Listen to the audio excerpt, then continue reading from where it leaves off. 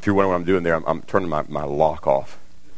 I don't want to go on during the sermon there. So, well, hey, I want to begin our time this morning by asking you a few questions. We're not in Philippians this morning. We'll start back in Philippians next week, and one very famous passage of Scripture there in chapter 2. Work out your own salvation in fear and trembling.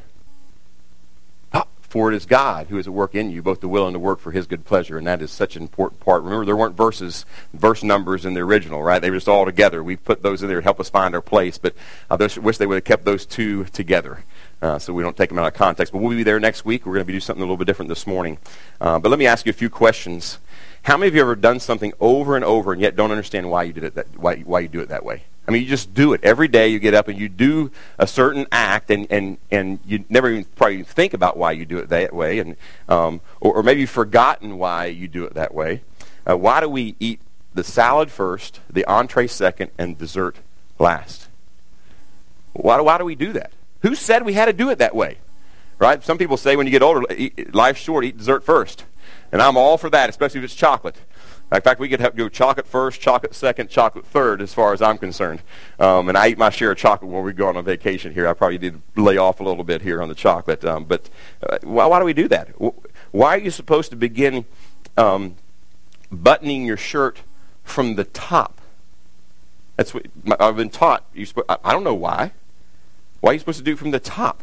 I mean, maybe you know why. But my guess is when you do it, you're not thinking about why you're doing it. You're just doing it. Now, if somebody pressed you, okay, this is the reason why. So you don't get to the bottom and they're all out of order. I mean, yeah, but you don't think about that when you're doing it. You just do it that way. I still do mine from the bottom up. Probably just as a rebellious, I don't know. Why do you put the toilet paper roll so that the toilet paper comes over the top or under? Now, we're going to have a debate about that this morning, okay? But why you do that? And my guess is, if I press you can say, well, this is why we do it this way. But you don't think about that, do you, when you're pulling it off there? Well, every time we pull up, we do it this way so it doesn't roll all the way down to the floor or whatever it might be. You never think about that. You just do it because you've always done it. You don't think about why you do the things that you do often. But more importantly, why do we say amen at the end of our prayers? Or why do we stand when we sing? Or why do we greet each other near the beginning of the service? Or why do we give our financial resources to the work of the Lord in the local church? Why do we do those things? Why do we teach from the Bible? Why do we have life groups here at Grace? And my guess is if we sat back and took some time to think about those things, we could probably come up with pretty good answers for those. We better be able to come up with answers for those. But when we're doing them, we're not thinking necessarily why we do them that particular way. Well, I would guess that everyone here gathered this morning would say the questions I just presented there, not necessarily the eating questions, but the ones about why we say those are important questions. We should know why. But we're not going to have a chance this morning to answer all those questions of why we do those things that way. And maybe some of those things you're thinking we just do them because we do them, and we don't have a reason. But we want to have a reason. So instead, I want to ask and answer some questions surrounding what is called the Lord's Supper or communion. I want us to know why we do what we do. I want us to know why we celebrate the Lord's Supper, how to celebrate the Lord's Supper, all those things. And many of you have partaken of the Lord's Supper for years. Many of you have. Maybe you just started doing that. Maybe you just came to know the Lord and you started participating in that thing that the Lord gave us. But my question is, do we understand why we do what we do? And maybe you can say, yeah, I can answer that question. Or maybe we need to be reminded, right, of why we do what we do. I love 1st and 2nd and 3rd Peter and 1st, 2nd, 3rd Peter. 1st and 2nd Peter, it's 1st, 2nd, 3rd John. 1st, 2nd Peter, because in those two small little letters, those epistles that Peter writes to struggling churches there in Macedonia, or Asia Minor really, he uses this word remember or remind often. If you're like me and you like to highlight and all those kind of things, you could go through, and one of the main words in those two epistles is remember or remind. Why would Peter use this word, remember or remind, often? Well, think about who Peter was. Peter was one of the three, Peter, James, and John, that were the tightest with the Lord Jesus, spent the most intimate time of all the 12, walked with him faithfully for 3 years. And yet, near the end of Jesus' life, Peter forgot. Now, he may not have forgotten intellectually, but he forgot who Jesus was. Remember, Peter's the one that said, hey, who do people say that I am? And Peter said, you are the Christ, the Son of the living God. And Jesus responds, blessed are you, Simon, or Peter, son of John, or Jonah, Simon Bar-Jonah, all right? For the Lord revealed this to you. Peter said that. And then just not very long after that, he denied the Lord 3 times. I think one of the reasons that Peter says, I write this to remind you in way of remembrance is because he forgot. And he knew that all of us have a tendency to forget. And we need to be reminded afresh of things that we do as believers, of why we do them, or how we do them, and what manner we do them in. And so that's what I want to take some time this morning to deal with the Lord's Supper. Now, we're not going to answer every question about the Lord's Supper this morning. We don't have time to do that. But we're going to, I think, cover enough that we'll sufficiently understand the main aspects of the Lord's Supper. So let's turn our attention to the only source of authority for the Lord's Supper, which is the Word of God. Let's turn in our Bibles to Matthew 26. And as you do that, I just want to say that the reason that we're looking at the Word, or the ultimate outcome of spending this time together looking at the Lord's Supper this morning, is so that the Lord would enable us to celebrate the Lord's Supper in a way that honors Him. And in that our desire, we want to honor Him as we celebrate the Lord's Supper together, or communion, depending on what you want to call it. And we're going to do that by asking 4 questions. Asking and also answering. Wouldn't do any good if we just asked a question, would it? Let's ask the 4 questions and go home. Let's ask and answer all 4 questions so that we might honor the Lord as we celebrate the Lord's Supper together. Not just today, but every time we celebrate the Lord's Supper, that we would be reminded of these truths. So the first question to consider is, what is the Lord's Supper? What is the Lord's Supper? Now, this is going to be the longest answer of the 4 questions. Just so you know that what is the Lord's Supper, that we'll spend more time here than the other 3 questions.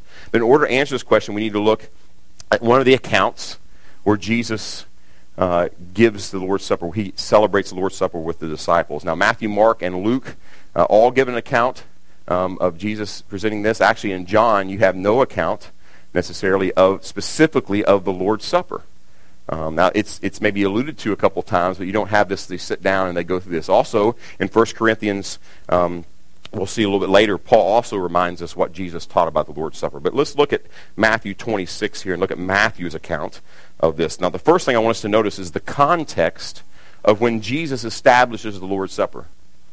We want to see the context of when he establishes the Lord's Supper. So look with me there at verses 17 through 19 of Matthew 26. It says, now on the first day of unleavened bread, the disciples came to Jesus and asked, where do you want us to prepare for you to eat the Passover? And he said, go into the city to a certain man and say to him, the teacher says, my time is near. I am to keep the Passover at your house with my disciples. The disciples did as Jesus had directed them, and they prepared the Passover. So what's the context here in which Jesus institutes the Lord's Supper? It's one word. It's a compound word. Passover. The Passover. This is the context in which he institutes the Lord's Supper. Now, what was the Passover? What was the beginning of what's called the Feast of the Unleavened Bread?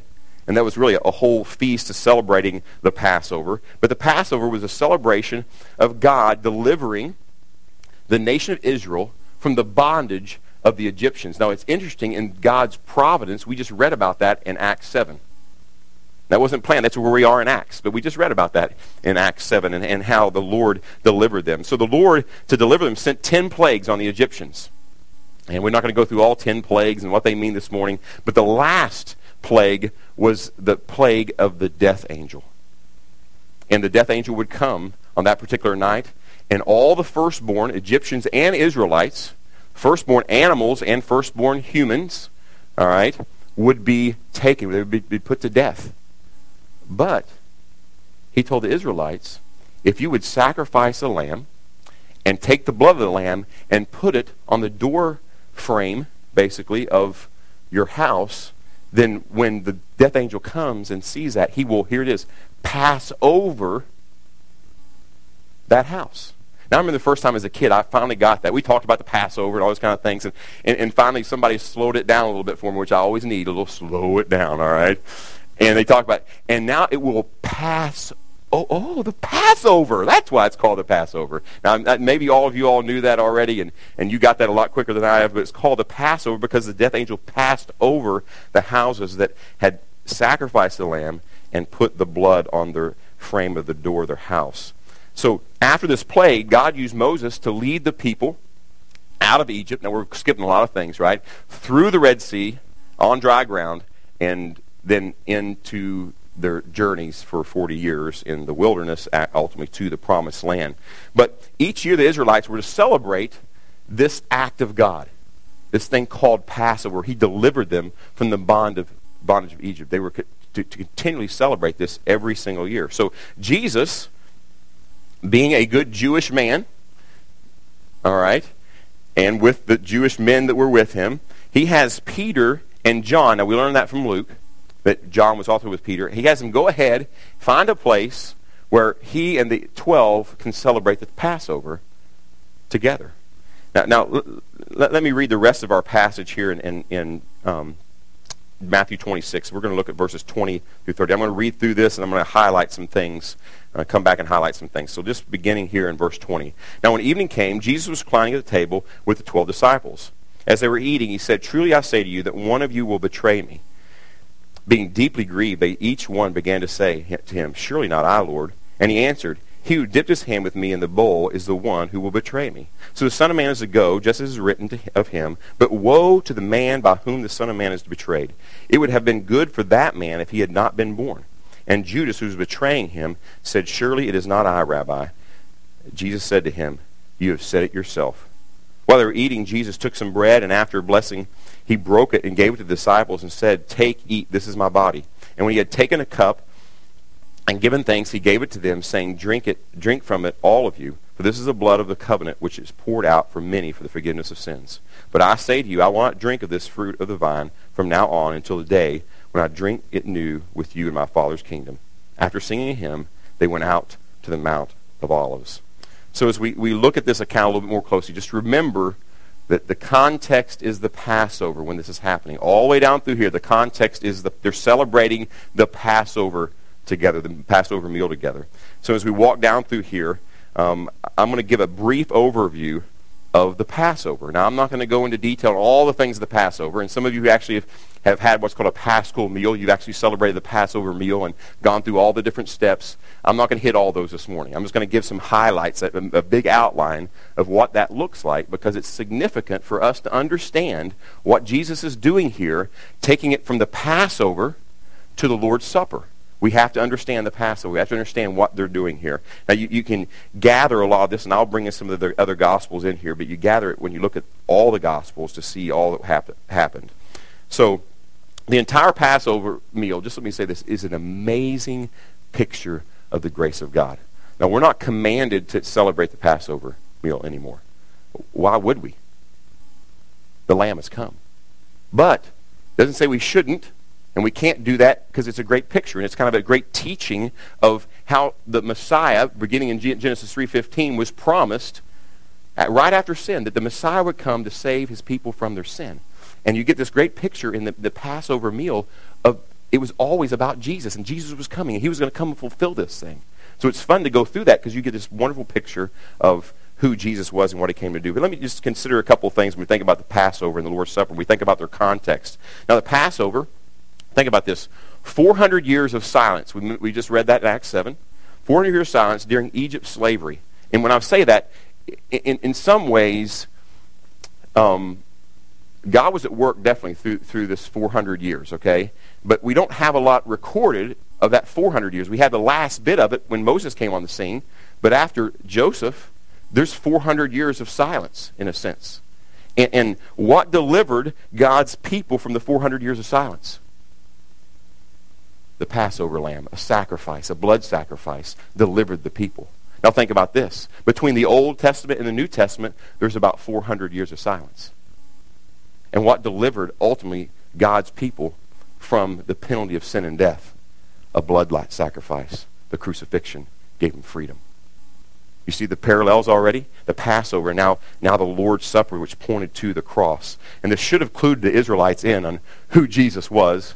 Some of them it did, some of them it didn't. But the Passover was meant not only to look back at God's amazing work in delivering the people out of Egypt, but also, and more importantly, and ultimately, the Passover was always more about what was to come than what had happened. It was pointing to what was to come, which was Jesus, the ultimate Passover lamb. Now, one of the keys to understanding the Passover and its relationship to the Lord's Supper is to understand there were 4 cups of wine used in the Passover meal. And they kind of serve as an outline of the Passover meal. So after a couple of preliminary things, you drink from the first cup of wine. This first cup was called the cup of blessing, or the cup of sanctification, symbolizing joy. And the drinking of this cup is actually recorded in Luke's account, all right, 22:17 through 18. And when he had taken a cup and given thanks, he said, "Take this and share it among yourselves, for I say to you, I will not drink from the fruit of the vine from now until the kingdom comes." All right, so here's the first cup. And this was followed by a washing of hands, breaking. Now, they had 3 pieces of matzah bread. It's kind of a harder, unleavened bread. And they had 3 pieces. And they would take the middle piece out, and they would break the middle piece. 3 pieces, Father, Son, second person of the Trinity, Holy Spirit. They would take out the middle piece and break the middle piece. And then they would hide that. Then there was a dipping of the parsley in the salt water, symbolizing the tears shed by the Jewish people when they were in slavery. Then there was the second dipping, symbolizing the Israelites going into the Red Sea and coming out free. All right, there's the 2 dippings there of in the salt water, some symbolism there. We won't go into that. But look again at 26:23 here in Matthew. What it says, "And he answered, 'He who dipped his hand with me in the bowl is the one who will betray me.'" What bowl is this talking about? It's talking about the dipping of the parsley right there. And this reminds us and shows us that Jesus, they were celebrating the Passover meal together. This is what was happening. And we had to see this so you see the significance. And this was going to be a totally new thing for the disciples. It was changing everything for them. As they were working through the Passover became brand new. All right, so we know that's what they're doing. And it was followed, this first cup and the washing of the hands, the breaking of the matzah, and the dipping of the parsley in the salt water was followed by some singing. And many believe that the 2 psalms that they sang are Psalm 113 and 114. And that's kind of continued throughout the history of the nation of Israel. Following this was the second cup. And this is the cup of the plagues, or the cup of wrath. And it was spilled on the hands. And during this time they would tell the story of the Passover. They would eat the meal, which included a lamb. And then it was time to find the hidden piece of matzah, or bring it. In disciples' case, they didn't really hide it; they just brought it out. Okay, they broke it, they set it down, and they brought it back out. All right, so it's time to bring that back out. And this is followed by a blessing. Now, listen to this blessing that was given at this time. "Blessed are thou, O Lord, our God, King of the universe, who brings forth bread from the earth." Who brings forth bread from the earth. Now, the picture later on, they would hide this, and they would bring this. All right, now they put them in little, things, and they hide them. They pull it out, and it's a picture that Jesus was put into the earth and was taken back out of the earth. Even though he was broken, he was resurrected. All right, there's always was pointing to that very fact. Then they take the matzah and they break it, and pass it around to everyone on the table. Now look at verse 26 in our passage of chapter 26 of Matthew. "While they were eating, Jesus took some bread, and after blessing it, he broke it," this was the piece of matzah, "and gave it to the disciples and said, 'Take, eat, this is my body.'" In Luke, his account reads this: "This is my body, which is given for you. Do this in remembrance of me." Now I want you to notice a couple of things here. Which is given for me. Notice it doesn't say, "which was broken for me." Sometimes you hear people, his body was broken. It wasn't broken. To fulfill the prophecy, no bone of Jesus would be broken. It was given for us. Now, you could say it was broken in the sense it was broken down and died, but nothing was broken on Jesus. And it was given, I love this, think about it, given for us, or think about it this way, given in the place of us. He died so that we might go free. He took the penalty we deserved upon himself. His body was given for us, or on behalf of us. It's called, the big word is the substitutionary atonement of Jesus Christ. He was our substitute. And that is huge. Those are fighting words right there. We talk about first tier things. That's a first tier thing. The substitutionary atonement of Jesus Christ, that he died in our place. You can never give that hill up, because that's the difference between heaven and hell right there. And because he died in our place, we can have heaven. Well, immediately following the eating of this bread was the third cup, the cup of redemption. In 1 Corinthians 10:16, Paul refers to this as the cup of blessing. In the same chapter of 1 Corinthians chapter 10, verse 21, he calls it the cup of the Lord. Now, the cup of redemption was well known by the Israelites. Why? Because it was through the Lamb and its shed blood, means life was given on their behalf, that they would be redeemed. They would be bought away, be taken away, all right, from the wrath of God that night, from the judgment of God. And they knew about the cup of redemption. This cup was also used when a young man asked a young woman to marry him. Any of you all thinking about proposing here with all these young people here? This may be a good way to do it. That'd be unique, because everybody nowadays, you all see this, I mean, it's like top the next guy. I mean, what are they going to be doing? Okay, we're going to fly it to Hawaii. And in this little shell, 4 miles down the beach, is going to be this ring. I don't know, it just gets crazier and crazier. You know, you got to be so creative. So if you did this, you'd be more creative than any guy, because that hadn't been done in thousands of years probably. But what would happen is he would take this cup, and he would ask for her hand in marriage, and if she accepted, she would show it by drinking of the cup, this cup of redemption. And he then paid her father, and some of you guys are thinking, you like this part, right? A bride or redemption price to redeem her, to in a sense, buy her. Now be careful here. Don't take it to that far extreme, all right? But to give a redemption, bride price or redemption price. When she accepted, here's what happened. The groom would leave and go home and prepare his home or his place for her, and then he would go back and get her and bring her to himself. Does that sound familiar at all? Does this sound familiar? Just in case it doesn't, I want you to look here in the Gospel of John 14:2-3. In my Father's house are many dwelling places. If it were not so, I would have told you, for I go to prepare a place for you. If I go and prepare a place for you, I will come again and receive you to myself, that where I am, there you may be also. Wow. All of this, the cup of redemption, was pointing ultimately that this is what Jesus would do. He's the groom, right? The church is the bride of Christ. And he paid the redemption price of his life so we might be his bride and be brought to the place that he prepares for us. Man, that's good news. I don't know about you, this is getting me pretty excited. This is amazing. So it's this third cup that Jesus drank with the 12 disciples, which pointed to the fact that he was going to pay the redemption price for them. This was the cup that they drank together here. This is where we see this in verses 27-29. Look there again. And when he had taken the cup, this is the third cup, and given thanks, he gave it to them, saying, drink from it, all of you, for this is my blood of the covenant, which is poured out for many forgiveness of sins. But I say to you, I will not drink of this fruit of the vine from now on until the day when I drink it new with you in my Father's kingdom. So following the third cup of Passover was the searching for Elijah, who was the one promised to come before the Messiah and herald that he was coming. He was to prepare the way of the Lord. Is what Elijah, one who come like Elijah. And we understand by the time we go that John the Baptist was fulfillment of this. He was the one who came in the spirit of Elijah and prepared the way for the Lord. If you remember, we went through the Gospel of John. Now, I look back. This was actually John chapter 1. This was over 3.5 years ago when we were in John 1. So it's been a while, but just remember that when John saw Jesus coming, he declared this, behold the Lamb of God who takes away the sin of the world.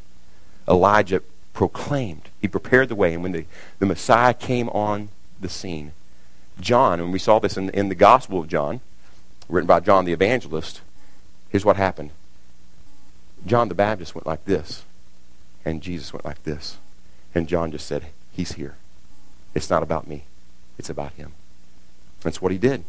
And so this is searching for Elijah that points ultimately to John the Baptist, that points to Christ. Then after the searching for Elijah, we have the fourth cup, the cup of praise.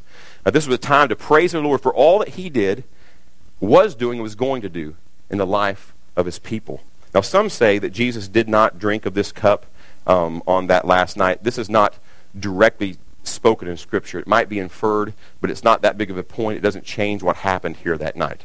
So just so you know that if you think, well, yeah, Jesus didn't do that, well, you'd be hard-pressed to show a verse that says that specifically. It might be inferred, but it's not direct, but it doesn't change what happened. Now, this would be followed by more singing, okay, which is what the disciples did in verse 30. Look there. After singing a hymn, they went out to the Mount of Olives. Now, don't get all caught up. They sang a hymn. They didn't sing a chorus. All right, so we should only sing hymns, right? That's not exactly what that's saying, okay? Sometimes hymn has a lot broader view than just what we necessarily find, and our hymns were different than their hymns too. So just so you know that, all right? So based on this understanding of what Jesus did with his disciples on this night, the night that he was betrayed, we can answer the first question, right? What is the Lord's Supper? It's the fulfillment of the Passover. This account is the last Passover and the first Lord's Supper. That's what we have here in the account of the Gospels. Here Jesus ends the old covenant and ushers in the new covenant. And in some ways, I would love to have been there and understood what I know now, and love to have been there when this happened. Because this is the promise of the new covenant that was promised all throughout the Old Testament. It kept getting bigger and bigger, their understanding of it, from Genesis 3:15 all the way through in the new covenant mentioned as Ezekiel and Jeremiah and Isaiah. You see this new covenant that it would be different than the old covenant. He would actually dwell inside of them and give them a new heart and forgive their sins. And this is what he's doing. No longer are we on the old covenant. I'm ushering the new covenant, the promise of the new covenant, what you've been waiting for. And at this night, they didn't get it, but soon they would. And it was also understood the first from the very first Passover to this time that God delivers from judgment through a substitute. This is important. He delivers through a substitute. We just mentioned that. In the Passover, it was a lamb. Now listen, yet, this is very important to understand, yet animals never, ever forgave people of their sins. A lot of people say, well, the only difference in the Old Testament and New Testament, Jesus, when he died on the cross, his sacrifice forgave us of our sins. That's true. But the Old Testament, they say, well, the animals, that's what forgave people their sins. No.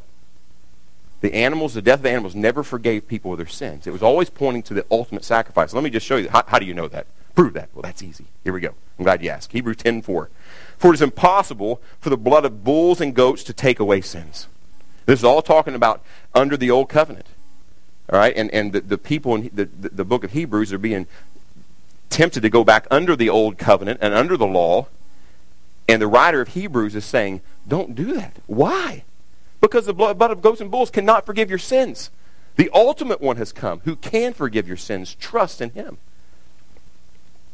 The Passover lamb, the ultimate one, Jesus has come. And that's what the Passover is always pointed to. Well, on that night before he was betrayed, when celebrating the Passover feast with his disciples, listen to this. He ate the lamb, then he became the lamb. Jesus ate the lamb, then he became the lamb that takes away the sin of the world. Well, bottom line, the Lord's Supper is a celebration of the Lord Jesus instituting the new covenant where he gives people a new heart and forgives their sins and gives them new life. One person said it well. God forgave sinners before Christ died. God forgives sinners since Christ died. But God forgives all sinners because Christ died. Say that again. God forgave sinners before Christ died. God forgives sinners since Christ died. But God forgives all sinners because Christ died. If anybody's sin was forgiven in the Old Testament, it's because they were looking forward to what Christ would do. If our sins are forgiven now, it's because we look back to what Christ did. But it's all because of Christ.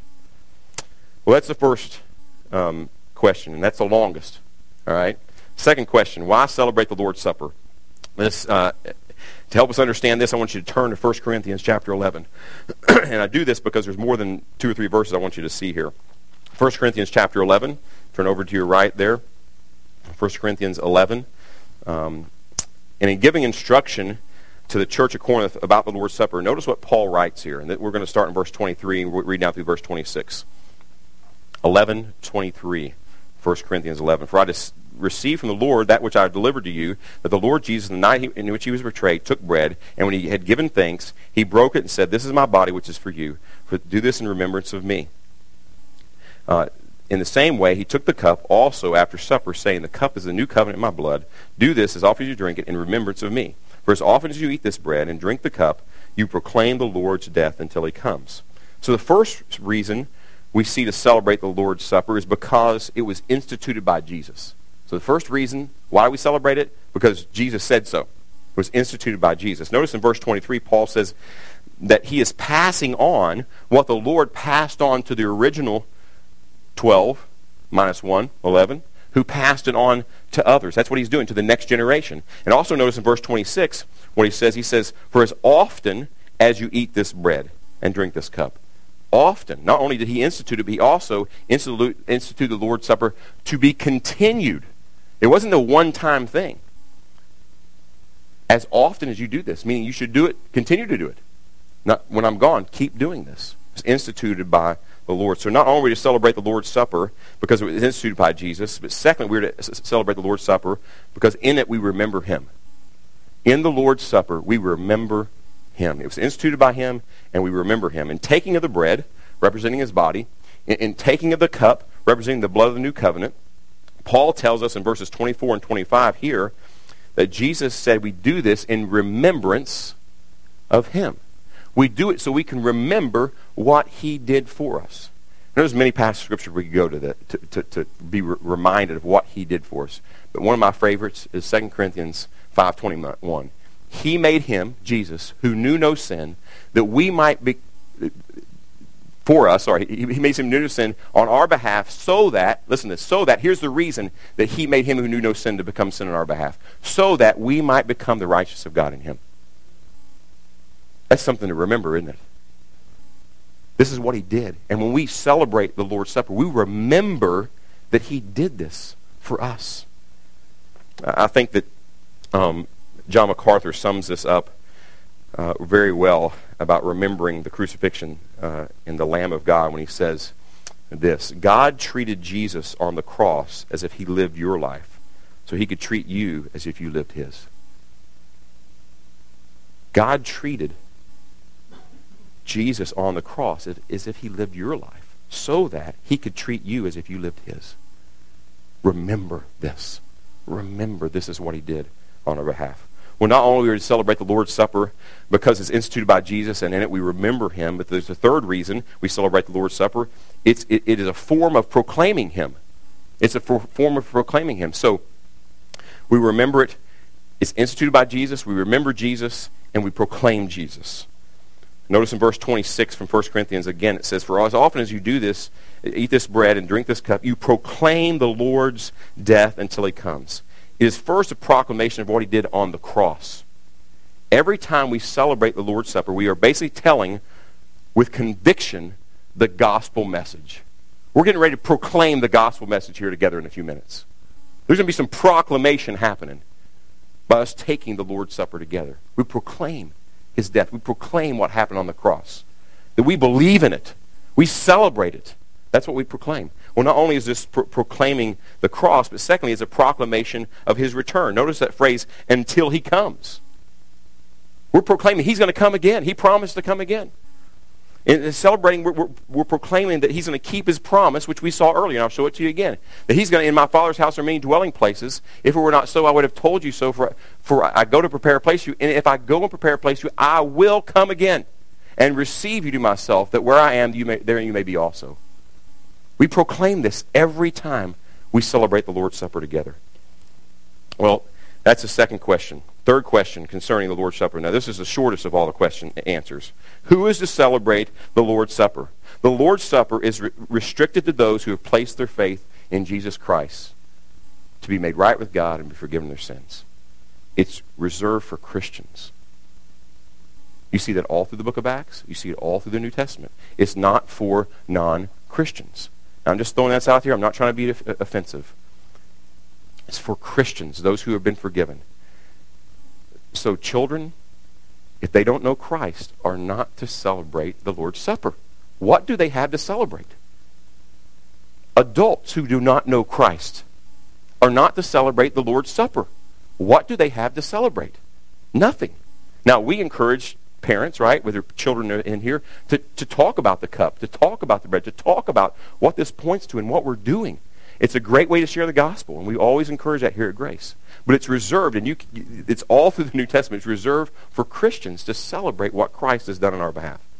Fourth question, how are we to celebrate the Lord's Supper? Okay, how? First, we're to celebrate it together. There's never an instance in the New Testament where someone celebrates the Lord's Supper alone. Ever. In 1 Corinthians 11, Paul rebukes some of the believers for not considering others and waiting on others in the Lord's Supper. Later on in this same chapter, and in verse 33 says, "So then, my brethren, when you come together to eat, wait for one another." Wait for, and the insinuation all through the New Testament is that we do this together corporately. It's not an individualistic thing that we do it together. Secondly, we celebrate it regularly. Paul just says here, for as often as you eat this bread and drink the cup. There's no specific command about how often. Here at Grace, we do it once a month. We used to always do it on the first Sunday of the month. This is the second Sunday of the month. So what happened? Well, with our new schedule, so people who are working in the back with our children on the first Sunday of every month, if we did that, they would never get to celebrate this. So we're going to do it alternate between first and second. So we're going to do it on the first and second now. All right, but it doesn't tell us how often, but we've chosen to do it at least once a month. Some of our life groups do it together. We do it on Christmas Eve, on Good Friday sometimes. We do it other times. We do it often throughout the year, and we do it regularly. Thirdly, we are to celebrate not only regularly, but humbly. Look with me again at 1 Corinthians 11. Look at verses 27 through 30. What it says there, "Therefore who eats the bread or drinks the cup of the Lord in an unworthy manner shall be guilty of the body and the blood of the Lord. But a man must examine himself, and in so doing he is eat the bread and drink of the cup. For he who eats and drinks judgment on himself if he does not judge the body rightly. For this reason many among you are weak and sick, as a number sleep." We are to humbly examine ourselves to see if there's any known sin that we have not confessed, and then confess that sin and repent of that sin. And notice in verse 29, look what it says there again. "For he who eats and drinks judgment to himself if he does not judge the body rightly." What does it mean to judge the body rightly? What does it mean to judge the body rightly? Now, immediately we go back to verse 27, and it says, "Be guilty of the body and the blood of the Lord." If we don't judge the body rightly. Now, obviously it could be talking about the body of Christ and his blood that was shed for us, but I think if you look at the context of chapters 10 and 11, it's also referring to the body of Christ that make up the body of Christ, and since the church. Now, why do I say that? There's an overall, you read those two chapters, there's an overall lack of love between some of the believers, between the body of Christ. Paul says in these chapters to come to the Lord's table and say that you love God, and yet you don't love your brother, you don't put the other people in the body before yourself, is impossible. In fact, your lack of love for your brother shows a lack of love for God, which shows a complete misunderstanding of the cross. So we don't judge the body rightly. Yes, we judge what Christ did for us, but also judge the body rightly in the sense amongst each other. Then we can partake of the Lord's Supper and be guilty of doing it with the wrong heart and miss the whole reason of doing it. So we need to humbly examine ourselves and confess and repent of any known sin against the Lord or anyone else in the body of Christ. Fourthly, we're to celebrate it expectantly. Now, what do I mean by expectantly? This has to do with what happens in the Lord's Supper. Let me phrase it another way. Is the Lord's Supper a means of receiving grace? Many of you all heard that. It's a means of receiving grace. So let me answer that question 2 times. First, let me say no. That's the answer. First, if one means that we are actually taking the physical body and blood of Christ, like transubstantiation or consubstantiation, where the elements become the body and the blood, all right? And also in those elements there's forgiveness of sin. Nowhere in the New Testament is that ever taught. So I answer the question, is it a means of receiving grace? If we mean that, no. Let me ask the question again. Is the Lord's Supper a means of receiving grace? Yes. How contradictory. Yes. Well, let's define what I mean by yes. First of all, let me say this. For fear of anyone thinking that we might believe some strange, mysterious thing in the transformation of the stuff that's in here, and woo, all right, some goofy thing like that, some mystery. We've run the other way, and we say the furthest place that the Lord Jesus is ever present is in the Lord's Supper. Nothing really happens there. We just kind of take it and ho-hum. Now, I listen to what Millard Erickson says about this when he writes. It says, out of zeal to avoid the conception that Jesus is present in some sort of magical way, some have sometimes gone to such extremes as to give the impression that the one place where Jesus most assuredly is not to be found is in the Lord's Supper.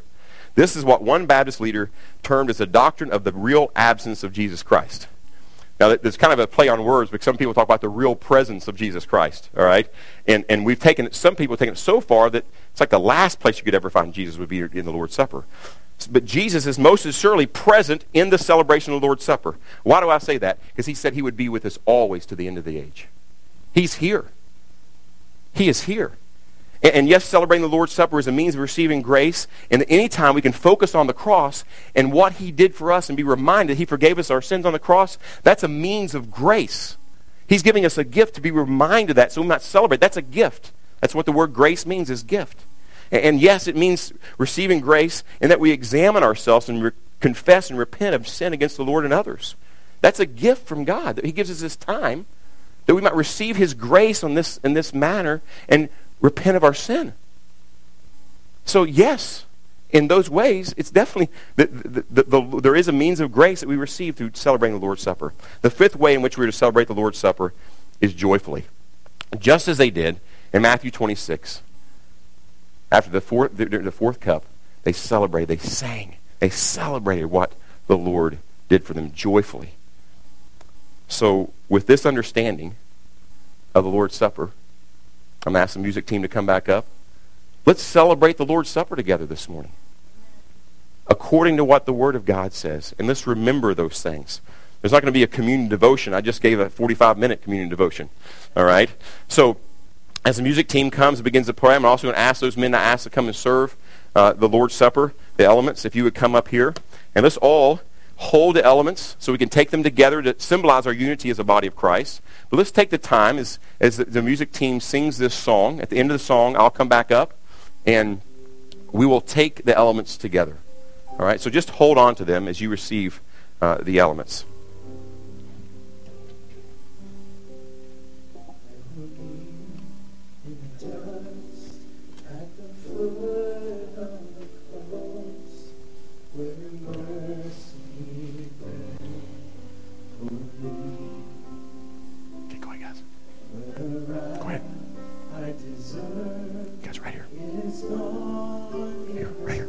This side, he's going to have.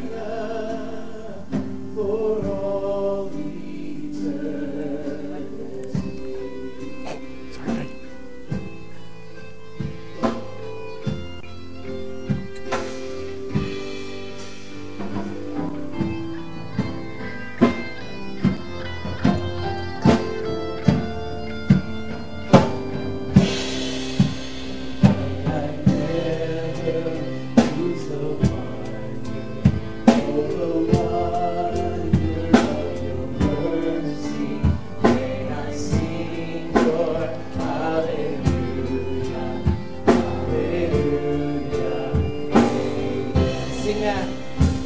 I never lose the wonder, oh, the wonder. Be seated. Of your mercy. Go ahead and sit down. You can go ahead and sit down. Yeah.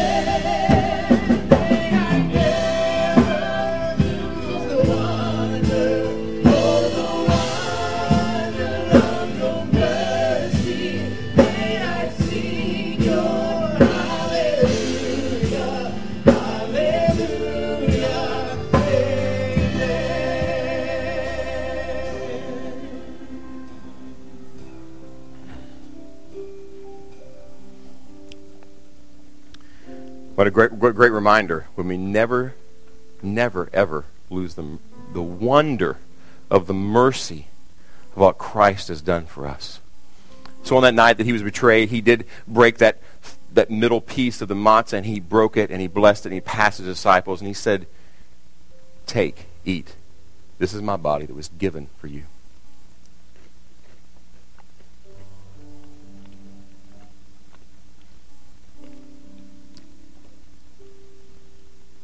In the same way, he took that cup, the third cup, the cup of redemption. And as we look back, and if we could have stepped back there with the same information we have now, we may have stood up and become charismatic and jumped up and down and yelled and hallelujah. The Lamb has come. The redemption price we've all been waiting for has come. And he's come. And we celebrate the cup of redemption together. He said, "Take this, drink of it, all of you. This is the covenant, the blood of the new covenant. I've given my blood." Amen.